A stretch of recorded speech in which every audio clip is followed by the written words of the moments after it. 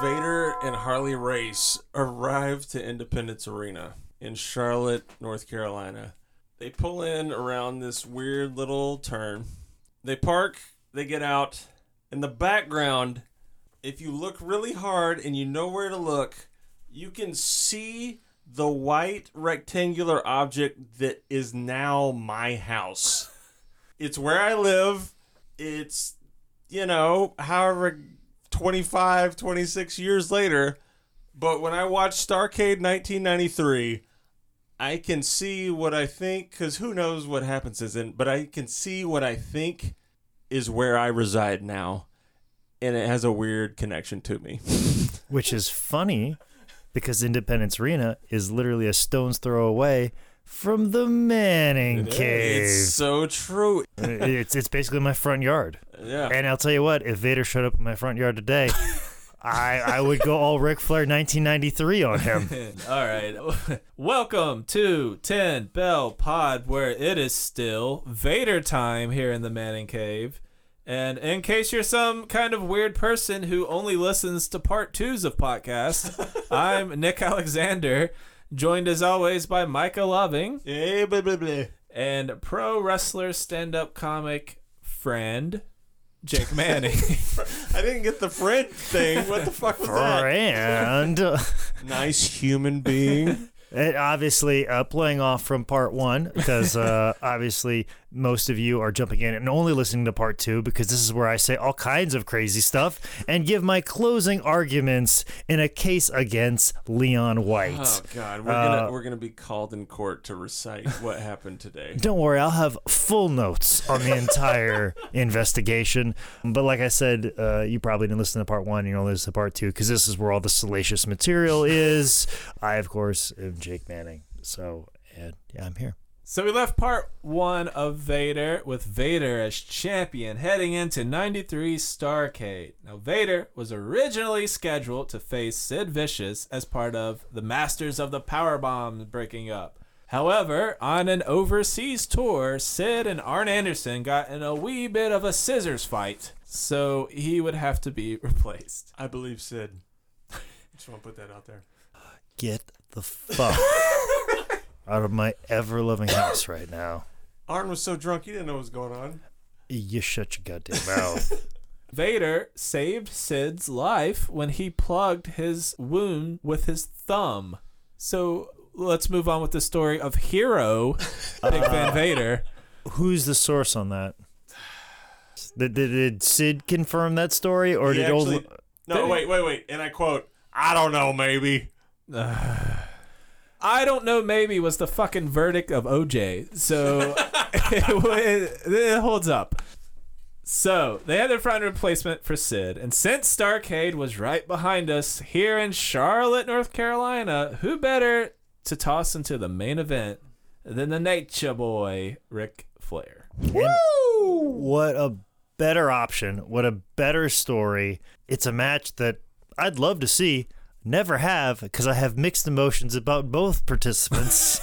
The only person I do care about in the entire mess is Harley Race.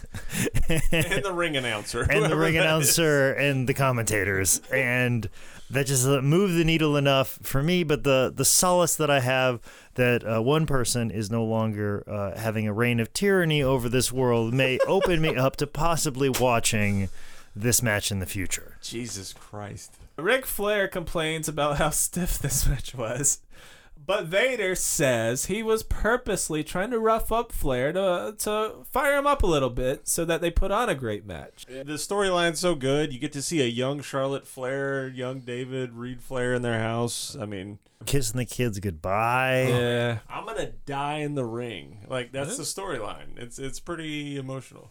This match is incredible. 4.5 stars. Flair eventually wins when he chop block rolls up Vader. That I've never seen that before.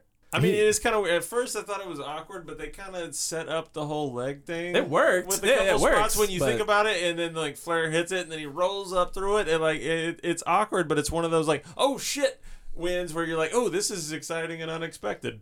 He probably did it with Blackjack Mulligan back in the 70s. Yeah. Like Flair, he's forgotten more than we'll ever know. But that's kind of a problem because sometimes he cycles back to the things he forgot. And you're like, this is a new thing I came up. Nope, you did that one before. But you're still like, it's good. Yeah. But Which old punch drunk Jake Manning is a little guilty of that himself. So Well, I live in a glass house as well, not too far away from where this match took place. So. The thing about this match is that, obviously Flair is one of the great heels in history, but there is just something about watching Ric Flair as a face wrestle in Charlotte, North Carolina. That is so epic. The crowd was so good for this. Vader would get a rematch with Flair at Super Brawl 4 and a Thunder Cage match with The Boss as special guest referee to keep the law and order. as we know him as the Big Boss Man, Or the Guardian Angel. or Ray Traylor, Or Big Bubba Rogers. Took it. Shit. or we're done. There, we're done. This match, not as good as the Starrcade match. A little clumsy of a match. Boss gets handcuffed to the cage. Harley breaks in and gets involved until Boss Man breaks his handcuffs and nails Vader in the knee with a nightstick. Flair hits a figure 4, and they kind of do like a screw job Dude, finisher. it's in my notes. I was like, oh, we talk about the Montreal screw job, but we don't talk about the Albany, Georgia screw job. What the fuck? As a result of Boss nailing Vader with his nightstick, they'd feud. Eventually, Vader would beat him with a Vader bomb and a moonsault at Spring Stampede. Picking things up again with Mick Foley, on March 16th, 1994, Cactus Jack would face Vader in Munich, Germany. And you know the saying, don't bring your ears to a Vader fight. Are you good on ear stuff? Yeah, I'm good. Okay. I'm good. Eye stuff, I have a problem with. Ear stuff, I'm fine. You can fuck with my ears all you want. Matter of fact, that's what I tell. Q-tips. That's what I tell all my lovers to do: is fuck with my ears as much as possible. Stick blow that on Q-tip in them, slow and long. blow on them, like nibble God, on the little fuck. earlobe, breathe on them, all that stuff. During this match, Foley's head gets It's the twisted hangman up. spot. Yeah. So he was going for this? Okay. Yes, this is something he does on a regular basis. Particularly if you're using like real ropes, if you get thrown in there, he can like turn it so he's getting hung. Like he did a lot in WWF. Somebody else used to do that. I want to say Killer Kowalski used to do that to people, or Ray Stevens used to do that. There's somebody from the 70s that used to do that spot as well, and I'm drawing a blank on who that was. Too Cold Scorpio had a match before Cactus Jack, and when they were doing this, the ropes were really loose, and as I'm sure Jake knows, that's really dangerous if the ropes are loose. If the ropes are loose? if the roof ropes is are very loose, then yeah, that's a concern. Then you probably shouldn't be running that building in Munich, Germany. So Too Cold says if the ropes are really loose, that's dangerous. So Too Cold liked to, run back and forth, do a bunch of stuff. So he had them tighten the ropes right beforehand, and he planned to. He said he was going to tell them to re-loosen the ropes for the next match, but they didn't. So that's why when you look at it, it's so fucking tight on Foley. And I will tell you what those tight-ass ropes did to Foley. Upon doing the hangman spot, he got his head trapped in between these ropes, and as the ropes trapped his ears, they rubbed along the side of his head, partially tearing off one of his ears. Oh, yeah. I got the breakdown on the time. If you want to look up the video on YouTube, 12:05 is when the hangman spot occurs.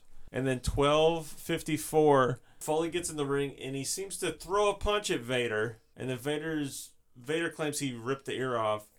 But Punches it off. Yeah. You can just see this white object just whoop, fall right off and plop in the ring. What weirded me out is Foley lost his right ear. But when you're watching it, you swear to God it's his left ear. Yeah. Right? He loses his right ear. I think it's the angle. When Foley throws the punch, the quality on the video is not good, so I think it kind of shoots across the ring and plops. But yeah, you think it's his left ear, Yeah, right? right. But it's his right ear, because if you look up all the footage, Foley doesn't have a right ear.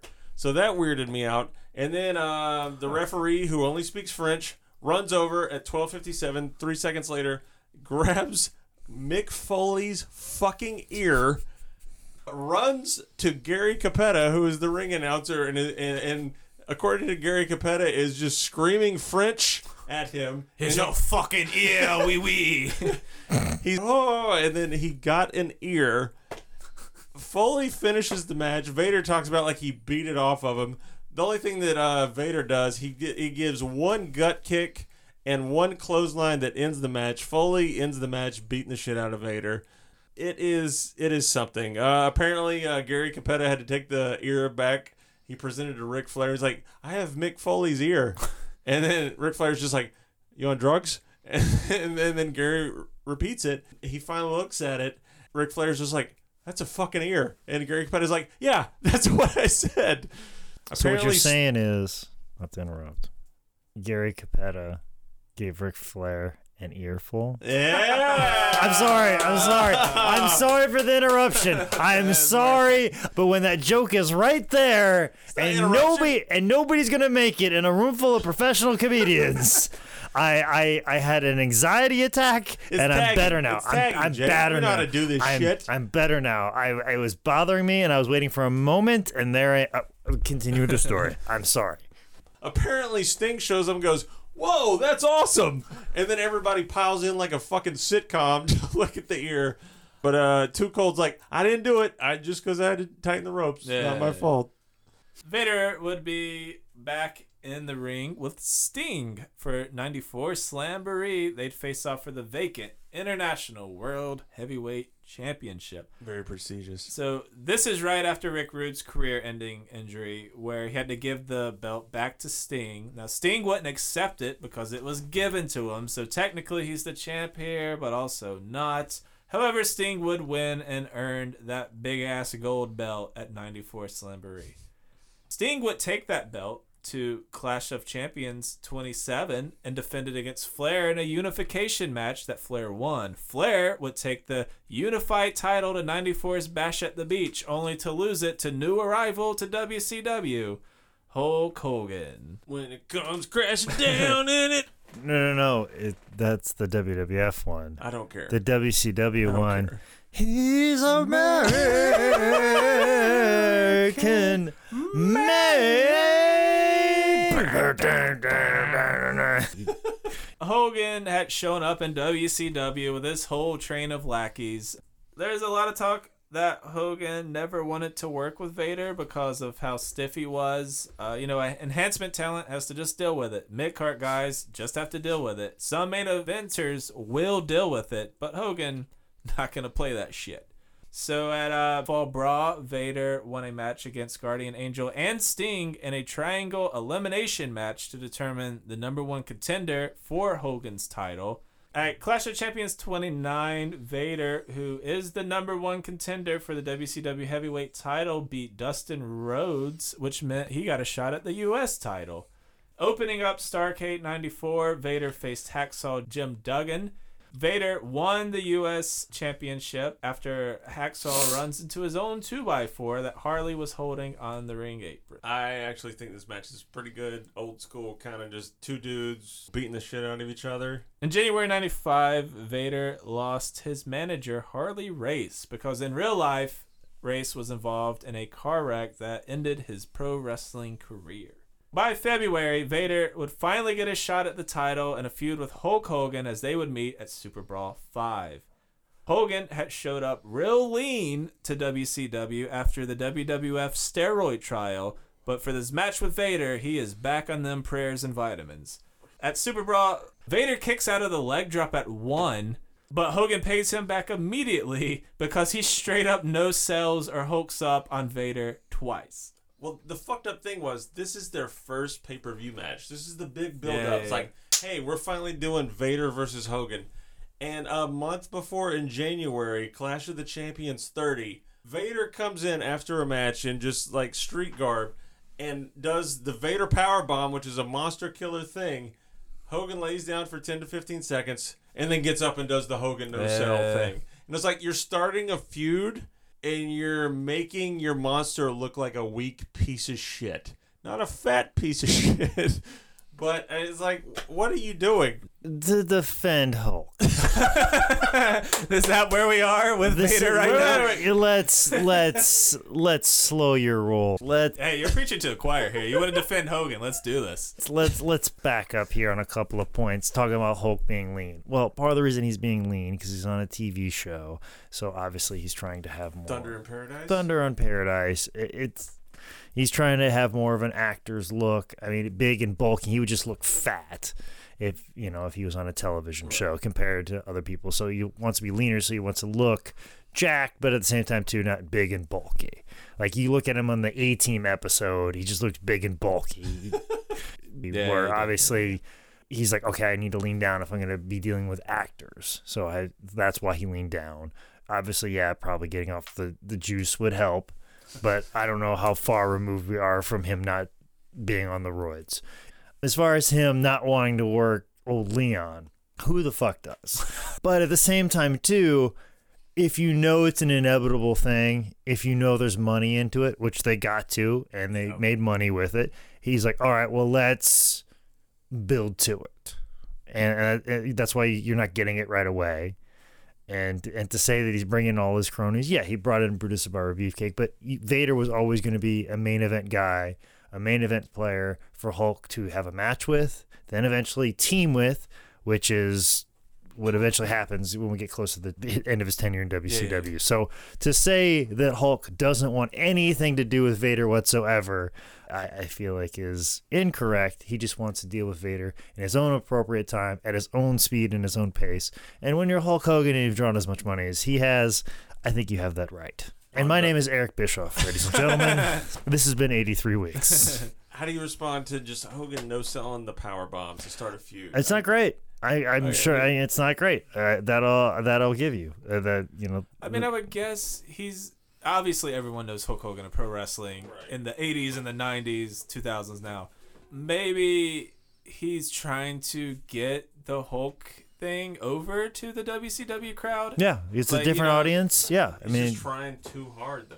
WCW Hulk 1994-1995 is him trying too hard. I mean, they put him in a 3-decker cage match where he fights everybody to get himself It was over. the most ridiculous Hulkamania, and if he didn't flip to NWO, it would have eventually ended his career. I mean, he is right now, at the time we're discussing Hulk Hogan, he is right now in his LeBron James, LA Lakers phase of his career, where he's more focused on Hollywood than putting together a winning team, and he has all of these projects and these things going on, and he thinks he can just make anything work. He thinks he can make Lonzo Ball a good basketball player. Hey, Lonzo's all right. And he feels like, he could probably win with Kyle Kuzma, and then all of a sudden he's like, all right, this isn't working. Let me get somebody else in, and Javal McGee, just doing quick fixes out of nowhere, and not focused solely on the business of just playing basketball. You have so many more responsibilities because you've put yourself in a position of power to having power, but sometimes when you put more responsibilities on yourself, you create more pressures for yourself. And now I'm back to being Jake Manning and talking about my life, because the advice you give is the advice you should take. So as far as this match, it ends when Ric Flair hops in the ring and gets Vader DQ'd. But, the way they ended the match, I thought both guys kind of walked away looking pretty strong. A rematch was signed, a strap match for the first ever uncensored March 19th, 1995. So during the build-up to this, Flair had kind of taken over the role of Vader's manager as Hogan and Vader built their feud over episodes of WCW Saturday Night. At Uncensored, Hogan brought the ultimate surprise with him, the Renegade, the version of the Ultimate Warrior your mom bought you because she said it's the same as the name brand. No one's going to notice, Nicholas. There is a rip-off version of RoboCop. If you want to look up the pictures, I don't know if it's Mexico or French or whatever, but you look it up, it's Robert Cop. Robert Cop too. Bob Cop. It's the best rip-off bullshit ever. Robert Cop.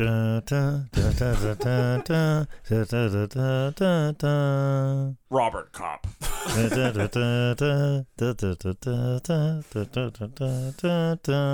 Bob Cop. That's only my friends call me Bob Cop, especially if you're nasty. As far as the uncensored match ends when Hogan drags Ric Flair to all 4 turnbuckles. Yeah. A special favorite moment is when Arn Anderson comes out tied up and gagged. And he's like, no, I was the mystery man. And then it reveals that it's Savage. It's like one of those clusterfuck matches that WCW was like, this is just logic doesn't apply. Fuck it. This is just a mess. I could be wrong, but this is all the swervy build up to the Masked Man being Brutus, right? No, that had already happened. Oh, that had already. That already happened in '93. They were still doing mask gimmicks because they thought this was 1988. Shivani has a line where he's like, not another Masked Man. And he refers to when Flair was the black... Black Scorpion. Black Scorpion. And it's just like, fuck. So Vader would get another rematch at Hogan and his title at Bash at the Beach, facing Hogan in a steel cage match. Dennis Rodman is there. It's not even the good Dennis Rodman from the Bulls. It's fucking San Antonio Spurs Dennis Rodman. I love you for pointing that out. In the middle of the match, Hogan puts on Vader's helmet, and you know he was like, fuck it, I'm Hulk Hogan. I'm going to put on the goddamn helmet because it's really cool. And I'm Hulk Hogan. It's so bad. It's just, if I were Hulk Hogan, I'd be like, what is he going to do? How can I bury this dude to every angle of everything? Fuck that. Man's got Jake Manning gonna put on that goddamn helmet. Yeah, it's so cool. I would say this is a good bookmark for Hulkamania kind of being dead because Hulk does this big Hulk up spot and the crowd is just like, to be fair, we get it. You know, like, 900,000 people are on a beach. And there's no true. enclosed sound. But like, it's like Road Wild, but dumber. Yeah, definitely it's not gonna translate as quite as well. Vader eventually gets trapped in the ropes. Hogan climbs out. He wins. And in this match, Vader injures his shoulder, which will come into play a little later in his story.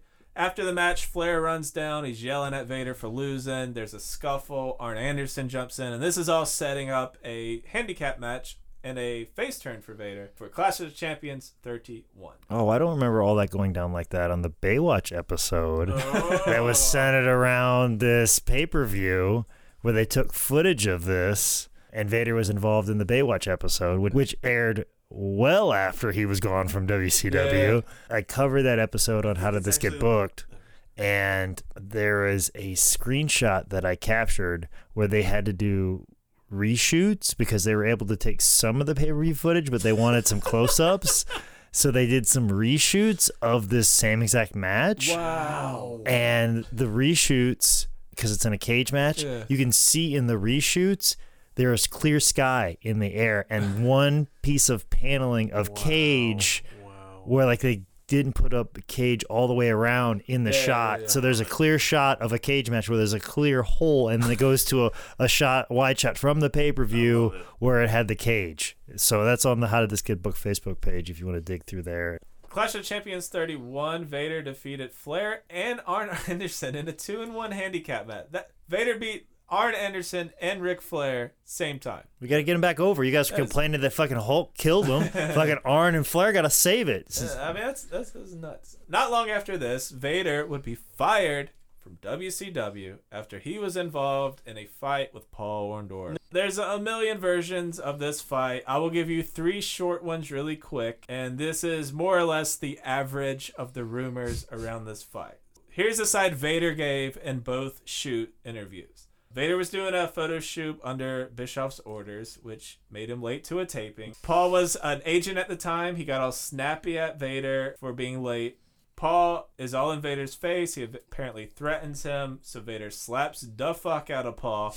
Vader then realizes he messed up. He lowers his arm. He lets Paul get some payback in on his face. They end up wrestling each other to the ground.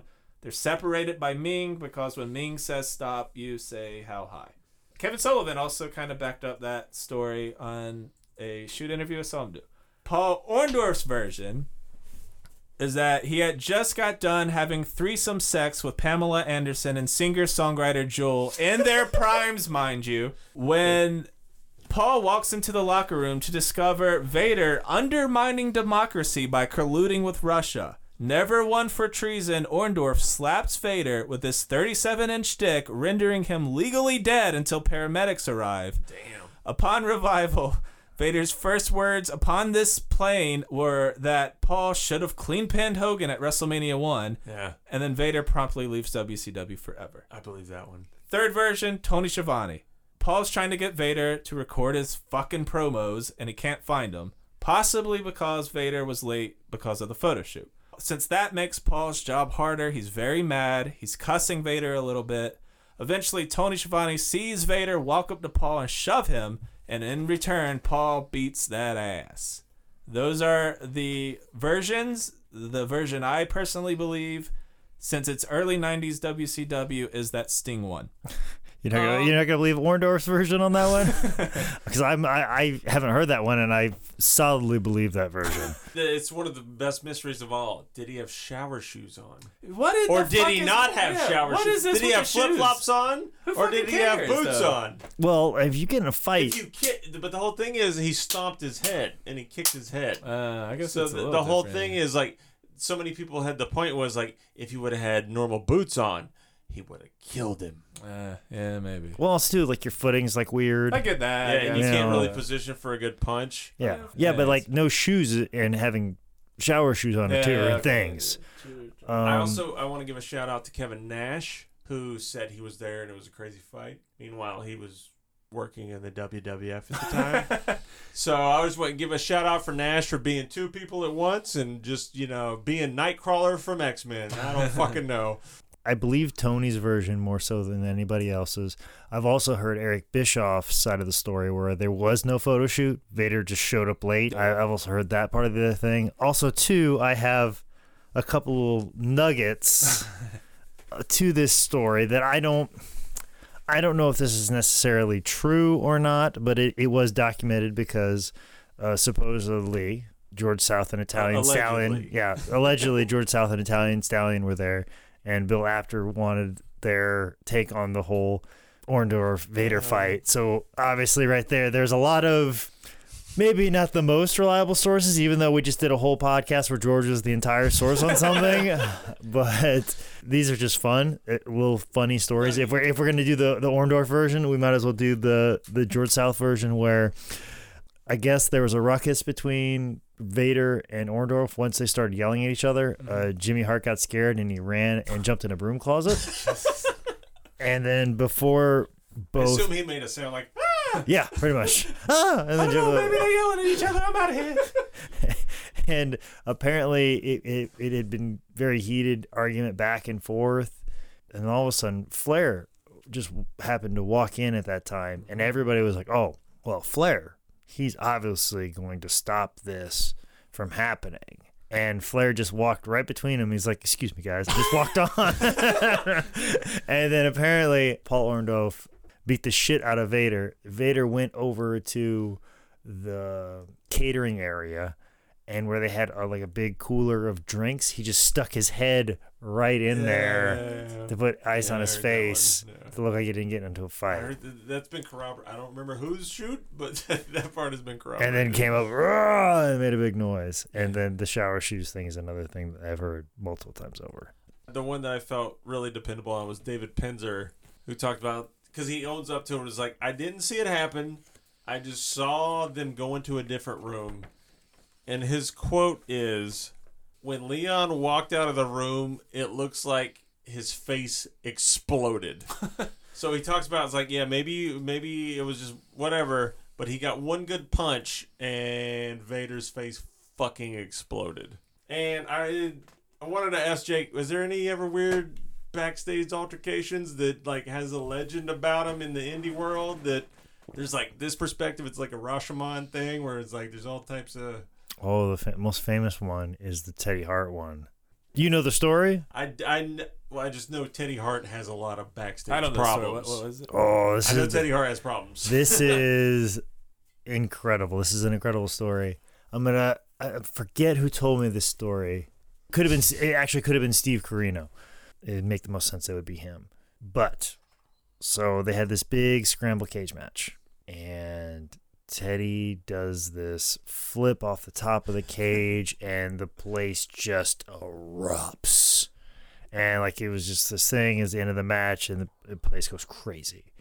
Match is over, and he gets kind of like fucked up because of it.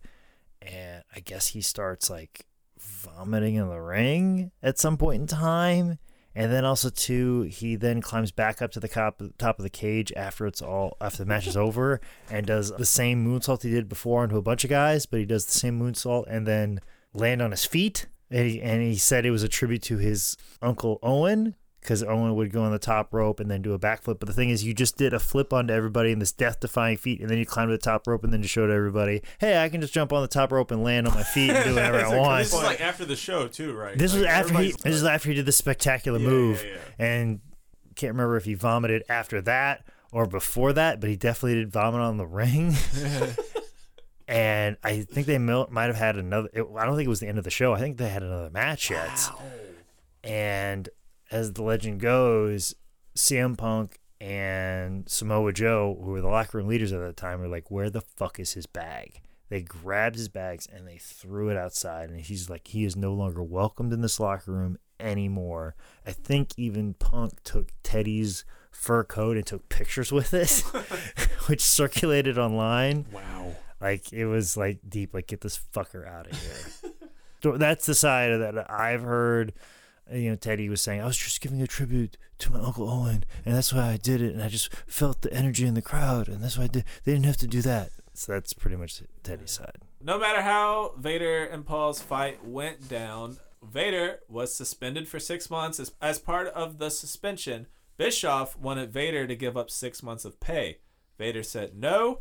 They settled Vader's contract, and Leon left WCW.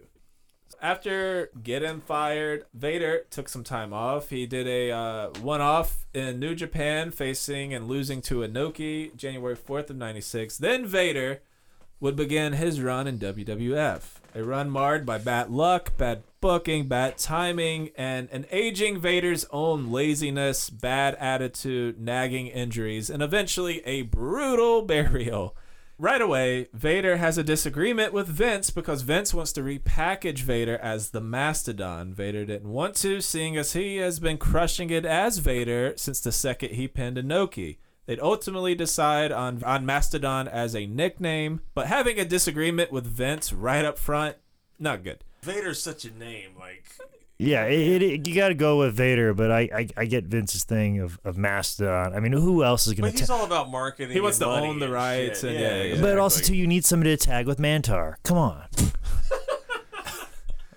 Mantar isn't going to win the tag belts by himself. It's true. Yeah, Mastodon, Mantar, get out of here. That would have been badass, like with no irony whatsoever. Vader also wanted to save his debut for after his shoulder surgery to repair the injury he got while wrestling Hogan in a steel cage, but they wanted to roll him out at the Royal Rumble. That shoulder injury, he was attempting to do a shooting star press, but then backed out of it. Just think about Vader trying to do a shooting star press. I would have lost my fucking eyes. Yeah, it'd be amazing. Jake would have like golf clapped, been like, man, still fucking. No, I would have been impressed, but I would have been like, oh, you want that guy to stay there for that? And Hogan was like, nah. Mm-hmm. And you're gonna be like, oh, well, Hogan wasn't gonna stay there for Vader's shooting star press. What a pussy, Hulk! Fuck you, you piece of shit! You non-working son of a bitch! You're not gonna stay down for Vader doing a shooting star press for the very first time, which ended up hurting his fucking self. Oh, Hogan, you fucking red and yellow bitch! Let's push that propaganda. I feel like that was a closing argument thing. So in the weeks leading up to the Royal Rumble, Vader's debut was highly hyped up. He went into the Royal Rumble at number 13. Vader eliminated Jake Roberts, Doug Gilbert, one of the SWAT team members, and Savio Vega. We talked about this during our Yoko episode. Even though he and Yokozuna were part of Camp Cornette, they would scuffle several times, and that eventually led to HBK pushing them both over the top rope as they were locked up. This would start a feud between Yoko and Vader. So the night after the Rumble, Vader made his Raw debut facing Savio Vega. Before the match, Jim Cornette gets on the mic. He calls everyone who has ever done a high spot gay. And then he asks, what time is it? Because it's Vader time. That was good. It's accurate. Vader more or less squashes Savio. After the match, Vader gives Savio another Vader bomb. Then he attacks a ref, then another ref. And this brings out WWF President Gorilla Monsoon. He suspends Vader for attacking the refs, so Vader attacks Gorilla Monsoon, which was unheard of at the time. He gives him a Vader bomb before HBK and Razor chases him to the back. Another rare occurrence of this, because like Nick said, it didn't happen much with Gorilla. Gorilla was assaulted by the Brooklyn Brawler with a stool on an episode of Superstars. It involved an angle with Terry Taylor and Bobby Heenan. So, yeah, you know, Big Monster Vader and then the Brooklyn Brawler. So after building this big monster heel, he has to get pulled off TV to have shoulder surgery. He would come back at February's In Your House 6, where the newly turned face Yokozuna cuts a promo in perfect fucking English out of nowhere. Yoko was facing British Bulldog, now back in WWF, and Yoko corners Cornette. Vader comes out to make the save. Vader and Bulldog gang up on Yoko. They punch him a lot. During the run-in, Vader re-injures his surgically repaired shoulder, further delaying his comeback. On April 8th, 96, on an episode of Raw, Vader would end his feud with Yokozuna when he kayfabe broke Yoko's leg. This is the big thing where Yoko's carried out on a forklift. It's a good image. Look it up. It's fun. In reality, Yoko's getting time off to lose weight, as Vader would multiple times throughout his WWF run. By summer of 96, Vader had turned his attention to Shawn Michaels and the WWF heavyweight title. He'd lose a literal fuck ton of house show matches leading up to SummerSlam 96. SummerSlam 96, which I rented from Video Junction on VHS with Chad Lido in 5th grade. Oh, that makes me really warm in the heart. I actually rushed home from earning my Order of the Arrow for Boy Scouts of America to watch this on pay-per-view. I skipped, I think, a portion of the award ceremony just so I could go home and watch this wrestling pay-per-view. Oh my God. My mom just rented old Royal Rumbles for me and left them for me in my room. And, of course, SummerSlam 1996 historically was supposed to be the start of this really amazing Vader versus HBK feud, which was to set up for Vader winning the title at Survivor Series and then turn around in 1997 Royal Rumble in San Antonio, Texas, if I'm not mistaken. That's where Shawn Michaels would win the belt back. Now, of course, the SummerSlam match turned out far different, and Shawn Michaels' opinion of Vader is the same exact opinion that I have, which makes me a Shawn Michaels guy. Furthermore, fuck all of this. So that's where I stand on the Montreal Screwjob. Well, at SummerSlam, HBK and Vader have a super good 4-star match. It's really good. Yeah, it's not bad. I love it. Yeah, especially the spot where Shawn jumps down and just kicks Vader right in the face. Oh man, the part where he just screams, "Move, move!" Yeah. Oh man, it's my favorite. Mm-hmm. And see here, Vader, this big tough guy. Yeah.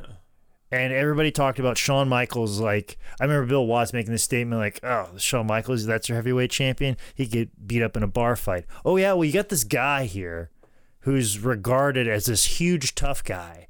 And Shawn Michaels is screaming this man down. And Vader walking around thinking he's the biggest bully in the yard, running into a man who's 10 times the bully that Vader could ever dream of. You think you're a prima donna? Bitch! Bitch, I am 1996 Shawn Michaels. I am fucking untouchable, and I am unfeelable because I'm on so many goddamn pills. Vader wins the match by count out, but since Vader can't win the title that way, Cornette gets on the mic, heckles Shawn back into the ring, which is some good-ass managing. Vader wins by DQ. Again, there's a restart, and eventually Vader misses a moonsault just to get hit by one of Shawn's for the win. The elbow drop, I think, is just Vader admits it. Like on shoots, he says, "I just forgot to move." So Yeah. it's just one forget, but it's on a pay-per-view. It's SummerSlam, which is arguably the second biggest pay-per-view. But you know, here's the thing. Here's the difference between WWF and WCW. He could just be like, oops, sorry, I forgot on WCW, and people would just shrug their shoulders and move on. Yeah. You go, oops, I forgot. Vince McMahon will eviscerate your soul and then like scoop it all up, eat it, and then regurgitate back into your body and then tell you, go make me some more fucking money. Like, that's just the difference between the two. Accountability to the utmost degree here at this point, and he's put in a main event spot and he fumbles like this so hard. And that's just the difference between the two, is that if this was in WCW, they're like, oh, well, I guess it happened. It's WCW. It happens. He overreacts. He screams at him and kicks him. Like, that's fucking bullshit, too. Heated in the moment. But the thing is, you keep in mind, he's dealt with knees before at this time. He's jumping off the rope, and you have this person not moving, and he's got to move in midair. Guess how I tore my ACL? I know. Somebody moving a different direction, and he's the top. Doing that help? Nothing. Make him feel better in the moment. Yeah, fuck that. That doesn't help anyone ever. You are doing something where you put your life in somebody else's hands, and your well-being and your health, and there's a lot of money and responsibility riding on you, and there's a lot of pressure, and somebody doesn't live to the end of the bargain, and you're already doing something physical already, and we don't know how stiff the blows were before. I mean, heck, Vader himself claimed that he was stiff on Ric Flair. You think he was any different for Shawn Michaels in 1996? So you have a guy that may have stiffed you earlier, and then he fucks up a spot. You're already heated. You're in the heat of the moment. You have an attitude and an ego. That's just Do you want him to be? Do you want to be like, That's just hey man? excusing shit, though. But that's what happened. I know it is what happened, but it's Shawn. I agree. Vader fucked up, but Shawn acted like a little kid. Do that in the locker room. Fucking yes, thank you, Nick. Have Do it in the Diesel knee fucking him in his locker fucking room. head when he gets back there. God damn. So, since Vader and Shawn's feud was scrapped, Vader would start working house shows with his old pal Sid, and we'd finally get to see who the master of the powerbomb was at In Your House Buried Alive in a #1 contenders match when Sid wins a knockdown, drag-out, 3/4 of 1 star match after chokeslamming Vader. Then Vader would start working with Undertaker leading up to 97's Royal Rumble. So at the Royal Rumble, Paul Bearer, who had now turned on Undertaker, is all up in this match, distracting Taker, allowing Vader to eventually hit a Vader bomb and get a win. Vader beat The Undertaker. That's, yeah. Both Vader and Undertaker would go on to compete in the Royal Rumble match. Vader enters at number 28. He's eliminated by Stone Cold after he was eliminated behind the ref's back. Oh, it's so good. He sneaks in, he clears out the ring, and Stone Cold Steve Austin wins his first Royal Rumble. It wasn't long after Royal Rumble that Shawn gave up his WWF title on February 13th's Raw because Shawn lost his smile. Oh, Pagliacci, I'm so sad. That leads to Vader, Austin, Brett, and Undertaker having a match at February 16th's In Your House Final 4 for the championship. This match is so good. It's fucking holy nut. shit. I haven't watched this match, and I watched it specifically for this podcast, and holy fuck. This is a good damn crazy match. Vader goes all out. He gets busted the hard way with a fucking Van Daminator from The Undertaker. Vader gets kicked in the dick and punched in the dick. It's 2 separate dick assaults. It's like he goes all out. He goes for moonsaults. Like, Vader goes all out in this fucking match. It's a great fucking match. Let's fast forward to April of 1997 when Vader and WWF went to Kuwait to fight for the Kuwait Cup. And it was a shitstorm.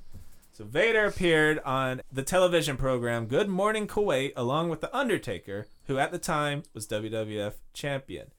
During the interview, the host asked Taker and Vader if wrestling was fake.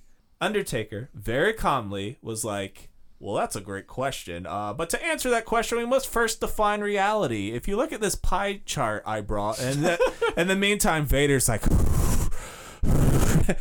I love Undertaker forever because he makes the comments like, what an unoriginal question. he really needles him back. And it just like the fact that where people are like, oh, is wrestling fake? It's fake. Knock, knock, knock. And it's just like Undertaker saying, what an unoriginal question, you bitch. He handled it like a it's so champ, good. yeah. Yeah. I love the way Undertaker handled it. Which was the instruction. Yeah. They knew this question was coming. They said, let Undertaker handle it. Taker handled it. And then old Leon springs into action.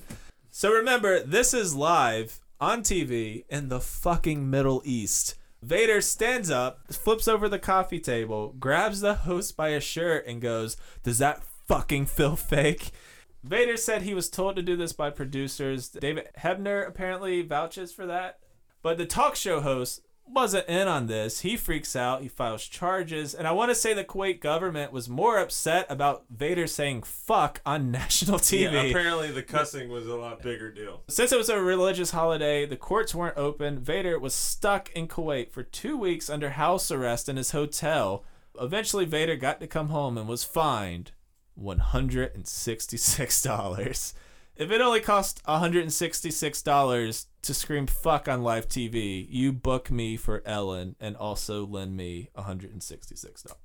Coming back to America, he'd work with Taker more, Ken Shamrock, Flash Funk. He'd get in the middle of the America versus the Soviet Canada feud. The Shamrock matches should be the first Shamrock match. Brutal as fuck, stiff as hell. Well worth watching.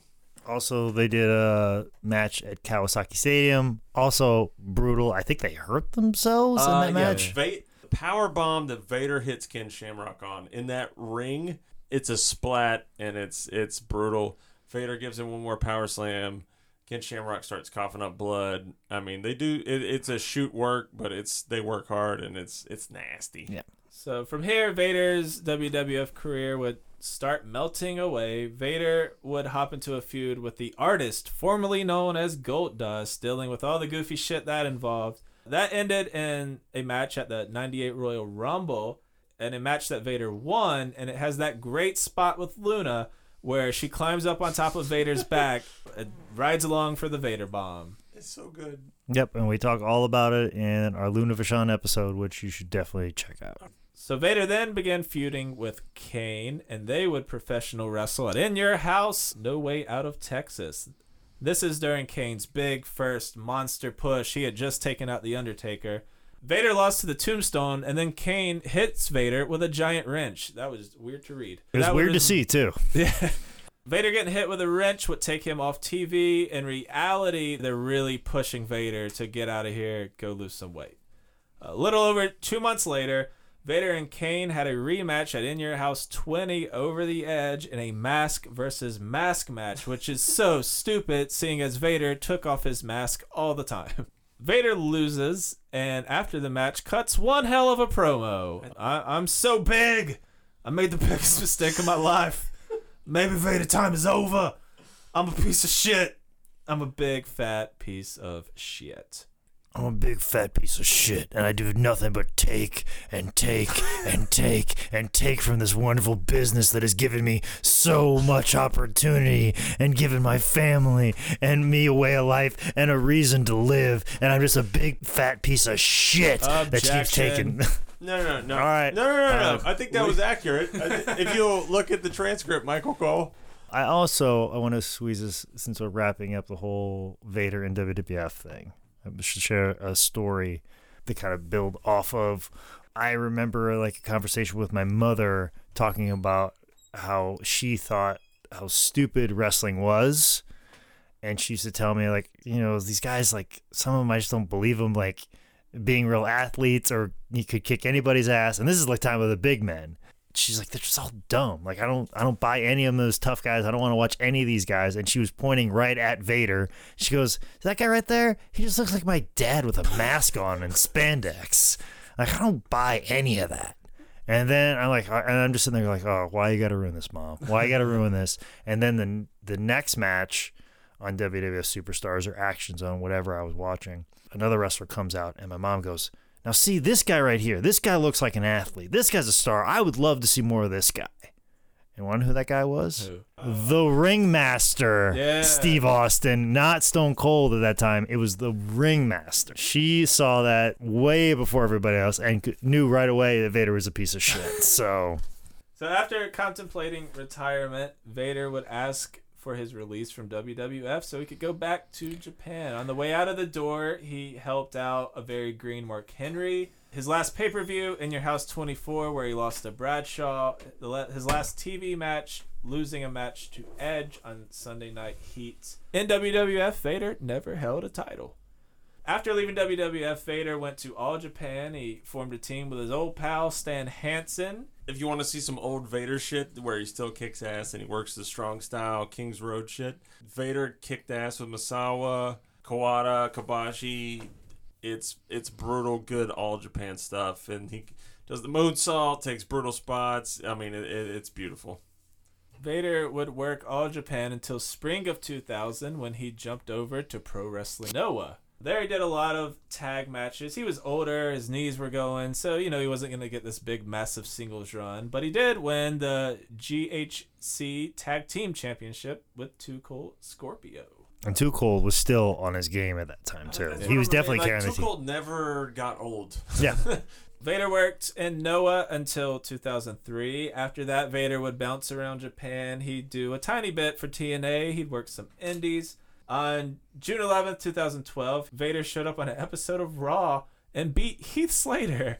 And it's honestly kind of awesome. The crowd is like super into it. They chant it, "You still got it." And in 2012, Vader's getting a win in WWE. The big thing at the end of this, they announced that Vader time is the #1 trending Twitter topic going right now. So, I mean, goddamn, 2012, Vader's still killing it. Oh, and I'm probably sure he told everybody, like, I was talking to Vince. He's probably going to sign me back.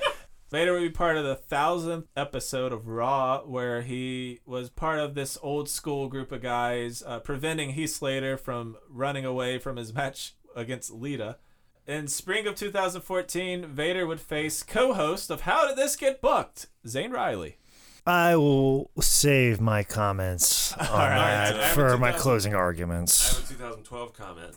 From the Wrestling Observer in 2012, this was an incident at a wrestling convention in the Northeast today, 10/13/2012. Not sure what led to it, but Harley Race, age 69, punched Vader in the face. The reports were that Vader was being belligerent. Vader went to hit Race, who needs a motorized cart to get around. One of the sponsors got in between them and Vader accidentally hit him and hurt him. Race and Vader ended up in the hallway discussing whatever their problem was. End shitty quote. They're probably discussing the obvious work you just got worked on, you fucking marks. That's fine. Well, what wasn't a work is when Vader got in a fight at WrestleCon. I was there. I'm trying to remember who punched who. It was like between him and He Heidenreich. punched a security guard. Well, he punched a security guard, but the fight started with, I think Alabama Doink was involved somehow, because anything awful at WrestleCon involves Alabama Doink. And then Heidenreich got mad and was yelling at Vader, and then they got heated, and then a security guard came over, and then Vader punched a security guard, and then, of course, he fled the scene, and I think there was even, like, an arrest. Slowly fled the scene. Yes. I believe that I got most of those details right, but I remember it was a security guard that had a physical altercation with Vader, allegedly. Speaking of conventions and Vader fucking belligerent, he accosted a fan who wanted to talk about him being on Boy Meets World. Oh. Somebody was like, I really liked you on that show and stuff like that, and he like just like accosted him because they weren't buying shit at his table. Some fan wanted to just talk to him like how much I like that, and he goes, "You gonna buy something or not?" I tried to paint him in a good picture, and then I'm not even at the next page. In April 2016, Vader was at the 2016 Hall of Fame ceremony to induct Stan Hansen. And he even puts on a pair of joke glasses to have the little dangly eyes. I thought it was funny. In May 2016, Will Ospreay and Ricochet have one of the most amazing matches I've ever seen, which led to Vader getting on Twitter and pissing his pants about it. But what about the story? What about the story? There's no story. This led to Vader and Ospreay feuding on Twitter because we're in the motherfucking future. And not to murder kayfabe here, but Vader didn't really care. He emailed Will. They set up a match together. Vader also super puts over Ospreay in his shoot video. The match took place August 12th, 2016. Vader defeated Will fucking Ospreay in 2016. But it is a fun, good, crazy, just bananas match on the High Spot Network, who do not sponsor us. The crowd screams, "Fuck you, Vader!" Yeah, it's so good. Yeah, but if you also go on the High Spots Wrestling Network, who does not sponsor us, you will see the Hitting the High Spots interview with Will Ospreay, which gives the entire detailed Still haven't watched that. backstory of this entire match. And yeah, if you watch the match and then you watch the interview, or vice versa, you will appreciate Will Ospreay more for just not being blinded by rage. Yeah. By the actions and behavior of Vader. I recommend you do what I did. I watched Will Ospreay be super angry in his shoot about this match, then watched the match and saw all the spots he was so pissed off about, and it made it so much better. Give it up to Ospreay for one of the best one-man choke slams through a table in the history of the game. Mm-hmm. It's terrible. Yeah, and he got heated in the middle of a match and yelled at Vader, but, he's a saint and Shawn Michaels a monster. I'm in lawyer mode right now. Fake equivalence. Then things start getting rough for Big Van Vader. Later in 2016, after running several tests on his heart, doctors told Vader he had 2 years to live. To make matters worse, in November 2016, Vader took a curve too sharp, rolled his car twice, which beat up his face, knocked him unconscious, and really should have killed him. Living through what should have been a fatal car wreck on top of his heart news, it gave Vader some motivation to make some changes. DDP reached out to Vader and tried to help him with his diet and his fitness. Vader would work his last ever wrestling match at WrestleJam 5, May 25th, 2017 in Georgia, where Vader defeated the Iron Man. And May 18th, Vader had even more heart problems. He had some heart surgery. And on June 18th, 2018, after a month-long hospitalization with pneumonia piled up on top of everything else, Leon White passed away at the age of 63. So, Micah, final thoughts on the man they call Vader. All right. He really is one of the best big men of all time. He knew how to milk drama. He knew how to sell when he needed to. He wasn't just like this stone-faced fucking you can't hurt me. He really delivered the great matches. When he was killing jobbers, he wouldn't pin them. He would destroy them and then make the referee do the 10 count. I haven't seen that before. I haven't seen it since. One thing we didn't get to catch on, I think it was 91. Him and Great Muta had a Metzler 5-star match. But, I mean, it's a good damn match. The crowd is... Like, I forgot how over Muta was. Muta was over as shit. I mean, they put on a show. To me, Vader is what people who don't watch wrestling think wrestlers are. Like he's built like Shrek. He's wearing a mask. He's screaming. He's scary. He's spitting and growling. It's awesome. For all the talk of him being a bully or stiff or, Vader would sell for people. He put guys over. He would do that for guys who were smaller than him, which, wasn't really a thing back in the day. He was dynamic for a big man. He was progressive for the sport. Just him doing a moonsault was a game changer. I don't think he gets enough credit for what he did in wrestling, and proof of that, he's not in the Hall of Fame. And I think that sucks for Vader because I think it would have meant a lot to him. I guess coming from a team sports background, accomplishments and trophies and belts, whether all that would have been real or kayfabe in wrestling, I think it would have meant a lot to him. And the Hall of Fame is incomplete without Big Van Vader in it. So that's this episode of Tim Bell Pod. If you enjoyed this... excuse me? Hit the button. Jake controls the button, but we can hit the button. Oh, no, you cannot hit the button. No. All right, Jake, closing No, arguments. we'll finish it. Vader's stupid. He's dumb. We're done, right? Oh, no. That would just be name calling, and that most certainly would not encapsulate exactly why I feel the way I feel about Vader. Now, this is a tricky thing because obviously we are doing a podcast about a man who's passed on. And I've said a lot of inflammatory things over the course of 2 podcasts. But let's be honest. The man had a good career.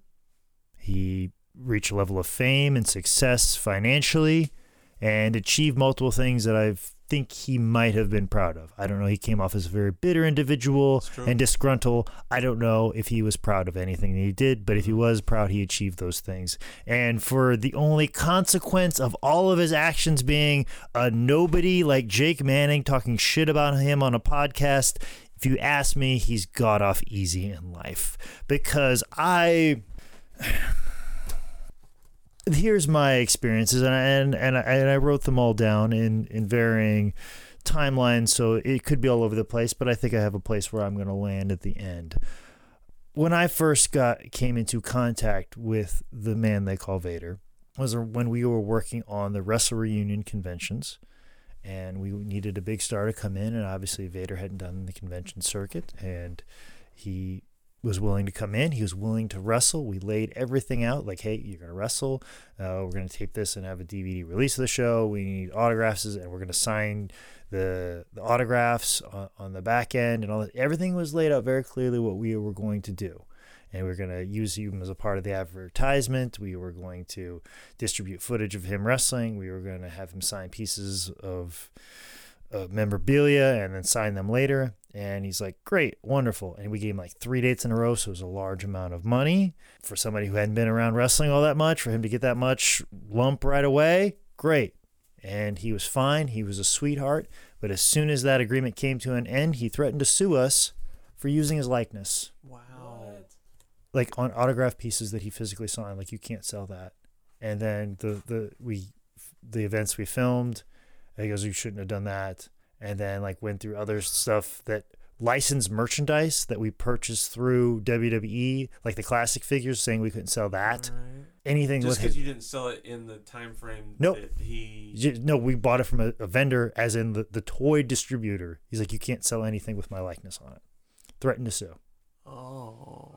And then on those, he wrestled 2 guys from South Carolina. I will leave them nameless because I feel like their impressions of Vader are different. I think they feel like, oh, Vader was cool to us. No. Vader hit one of them over the head with a shovel. Jesus. Beat the fuck out of them.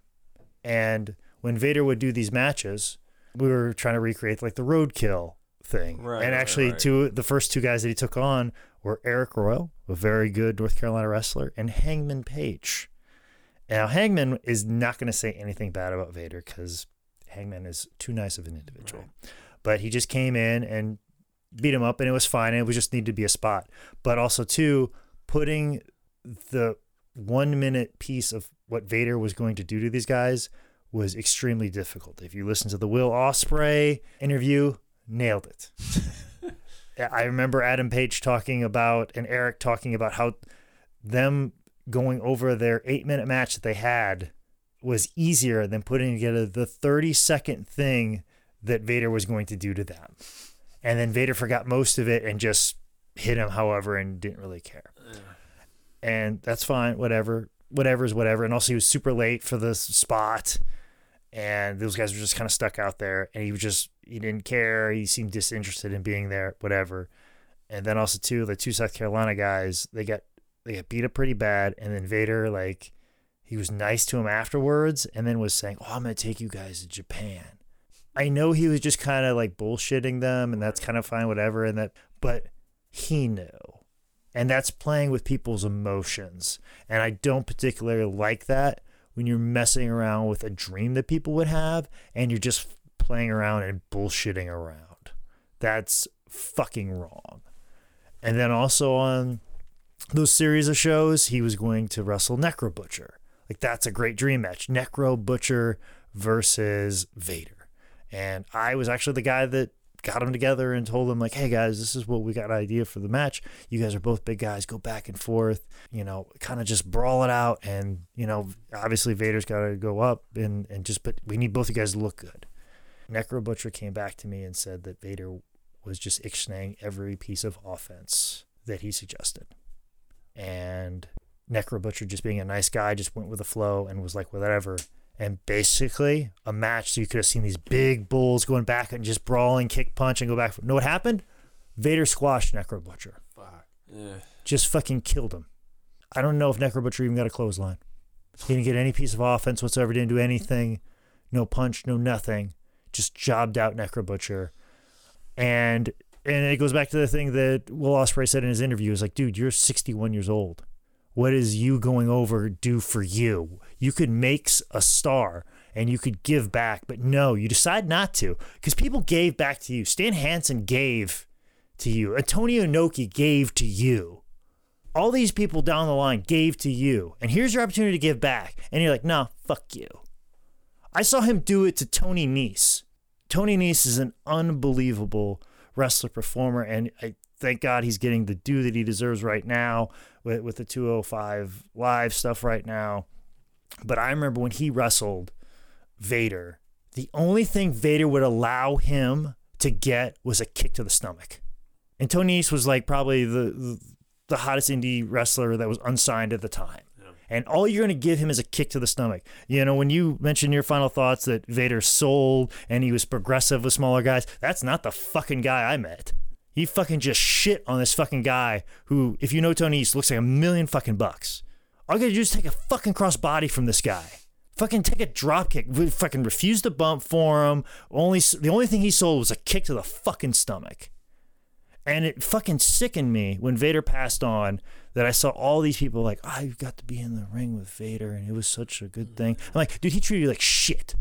That's fucking disrespectful. And then we go back to Zayn. We mentioned him earlier. I love Zayn. Zayn is a friend of mine. But Zayn has a funny thing about reveling in people big dogging him.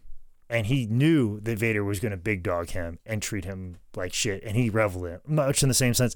One of the funniest things that's ever happened in Zayn's life is he got a bounce check from ICP. From working and so much, in fact, that he went back the next year to the Gathering of the Juggalos and asked them to autograph the bounce check. He still has it, probably. Right? Yeah, he still has it. Yeah. He thinks that's the funniest shit ever. He thinks when people treat him like shit, he thinks it's hilarious, especially when he knows it's coming. And he knew it was coming was Vader. Because you know what Vader had him do? He beat the shit out of him, didn't give him a lick of fucking offense.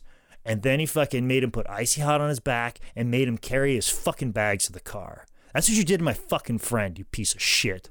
You treated him as less than. And then, we go back to the Joe Thurman thing. Like, we think that's an isolated incident, perfect storm. I've got, like, multiple jobbers. One of them that came up was Tommy Angel got knocked out in the middle of a match in WCW. And Vader's excuse was, sorry, I just got back from Japan. I'm just a little stiff. And WCW just shrugged their shoulders at shit like that. If you pulled that shit at WWF, an agent would be screaming at you. Another aspect, and I don't want to be too salacious with this, and I'm going to say this very, very carefully, because I don't want to put out any allegations that are not true. But I don't think the way that he talked to women was necessarily, I wouldn't say in a threatening tone. I wouldn't consider it harassment by any stretch of the imagination. But I know of several women who were female wrestlers, not like fans, but like wrestlers. But I'm talking about women that wanted an opportunity to prove themselves as a performer in a male-dominated industry in very tough times and just wanted to share a locker room and not be harassed. And I'm not saying what he did was harassment, but there were offers put out there, yes, in a respectful manner, but at the same time, too, is more of a situation of, why don't you come up, hang out with me? Oh, you don't want to? Fuck you then. That's not really harassment. That's putting out an offer and seeing somebody as being less than and just being his plaything. You're just shitty. And I think that's a perfect example of how he viewed people. He viewed people as playthings for him. He viewed people as fodder to get his character more over. And he was only nice to people who could get him ahead as in career. He was disgruntled. He was bitter. And he took more than he ever gave back. And once again, I'm just a nobody saying bad things to him on a podcast. And that is probably the worst thing that will probably ever happen to him. And that's nothing. That's literally nothing. These are just my words. These are my opinions and my opinions alone. It's just, I saw you treat my friends and people I love and respect with shit. The things that you had said to people who I loved and cared about very deeply and treated them like playthings, pieces of meat. That's how you treated people. And I will not let the sun go down anymore without letting people know that. And if you want to see him as a performer, by all means, I understand. I get it. You do not see the things that I see. I saw things with Ric Flair that makes it very hard for me to watch his promos. I still can't watch Ric Flair promos, Ric Flair matches. It's very tough for me because of the things that I saw personally with him. And after seeing the things that I've seen with Vader, it makes me sick to my stomach. And I feel ugly for sharing them. But when I saw him pass away, the overamount of love, like, oh, he was such a good guy. And this, no. We need to know the truth. The bad parts of people should be dealt with, and the good parts should be dealt with people. And I know I've done some bad things in my life, and I'll probably pay for them. And I want people to say all of the bad stuff when I die, and all the good stuff. And hopefully there's more good stuff than bad. That's all I'm asking of the situation. But seeing people who experience the bad stuff glaze over the bad stuff, that's not right either. And people feel funny about saying stuff about people when they're dead. But what I always say is Vader had an entire life. As a matter of fact, he had 2 years where he knew he was going to die. He had definitely had 2 years where he knew that time was up, that he could have made a difference, and he could have changed, and he did not. He had his whole life to defend himself, and he did not. And that is my point with all of that. So I'm going to say is if you're a bad person, you got to use the rest of your life to defend yourself. And that's kind of what I've done with my life and all the bad things that I've done, that I'm hoping that the rest of my life will defend my bad actions so I don't end up like fucking Vader. Especially with the theme of this podcast, we're going to say some bad things about arguably bad people. If you don't want those things said, live a life that doesn't allow it, you know? You have your whole life to defend all of your bad actions. My argument against that is always, people cried when Hitler died. They were genuinely fucking sad. Not comparing Vader or any wrestler to him, but that is Vader. The good, the bad, the ugly, both sides. Head over to Patreon where you can support this podcast because we're pregnant and you know it's yours. Patreon.com/TimBellPod. We are Tim Bell Pod on all the social medias. Find us at timbellpod.com. Shout out to Six Squirrel Studios. You can send all your motherfucking hate mail to Jake at ManScoutManning on social media. Micah is JTrotter27 on Twitter. I am Nicolessa on all the social medias.